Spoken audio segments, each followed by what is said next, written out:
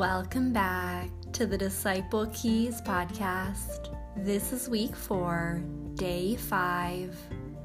Dearly loved children. Follow God's example, therefore, as dearly loved children. Ephesians 5, verse 1. Examples are powerful. More often than not, we learn most things by example. We watch what others do, and we emulate those things ourselves. It is how we learn growing up.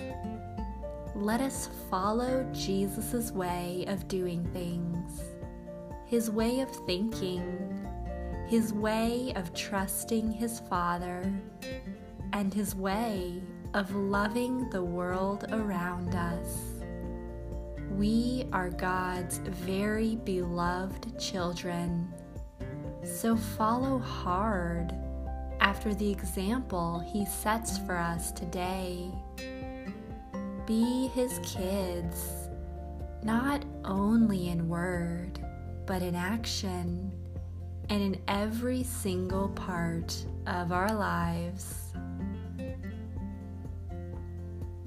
The disciples' prayer for today. Father, I want to follow your example. I want to walk in your ways and speak your words. I want the world to see you in me every moment for the rest of my life.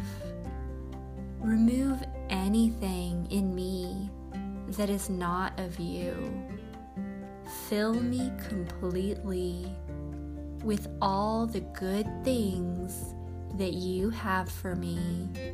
In your name, amen. The prayer for the unreached of the day. Father, I ask that you would heal the broken hearts of the Chadong peoples of China today.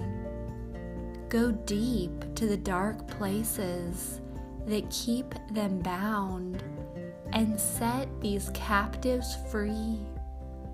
Unlock the chains, open the doors, and let them come out into your wide open spaces of salvation.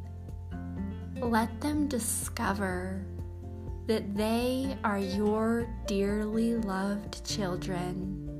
In Jesus' name, amen. Today's 110 city is Nanning, China.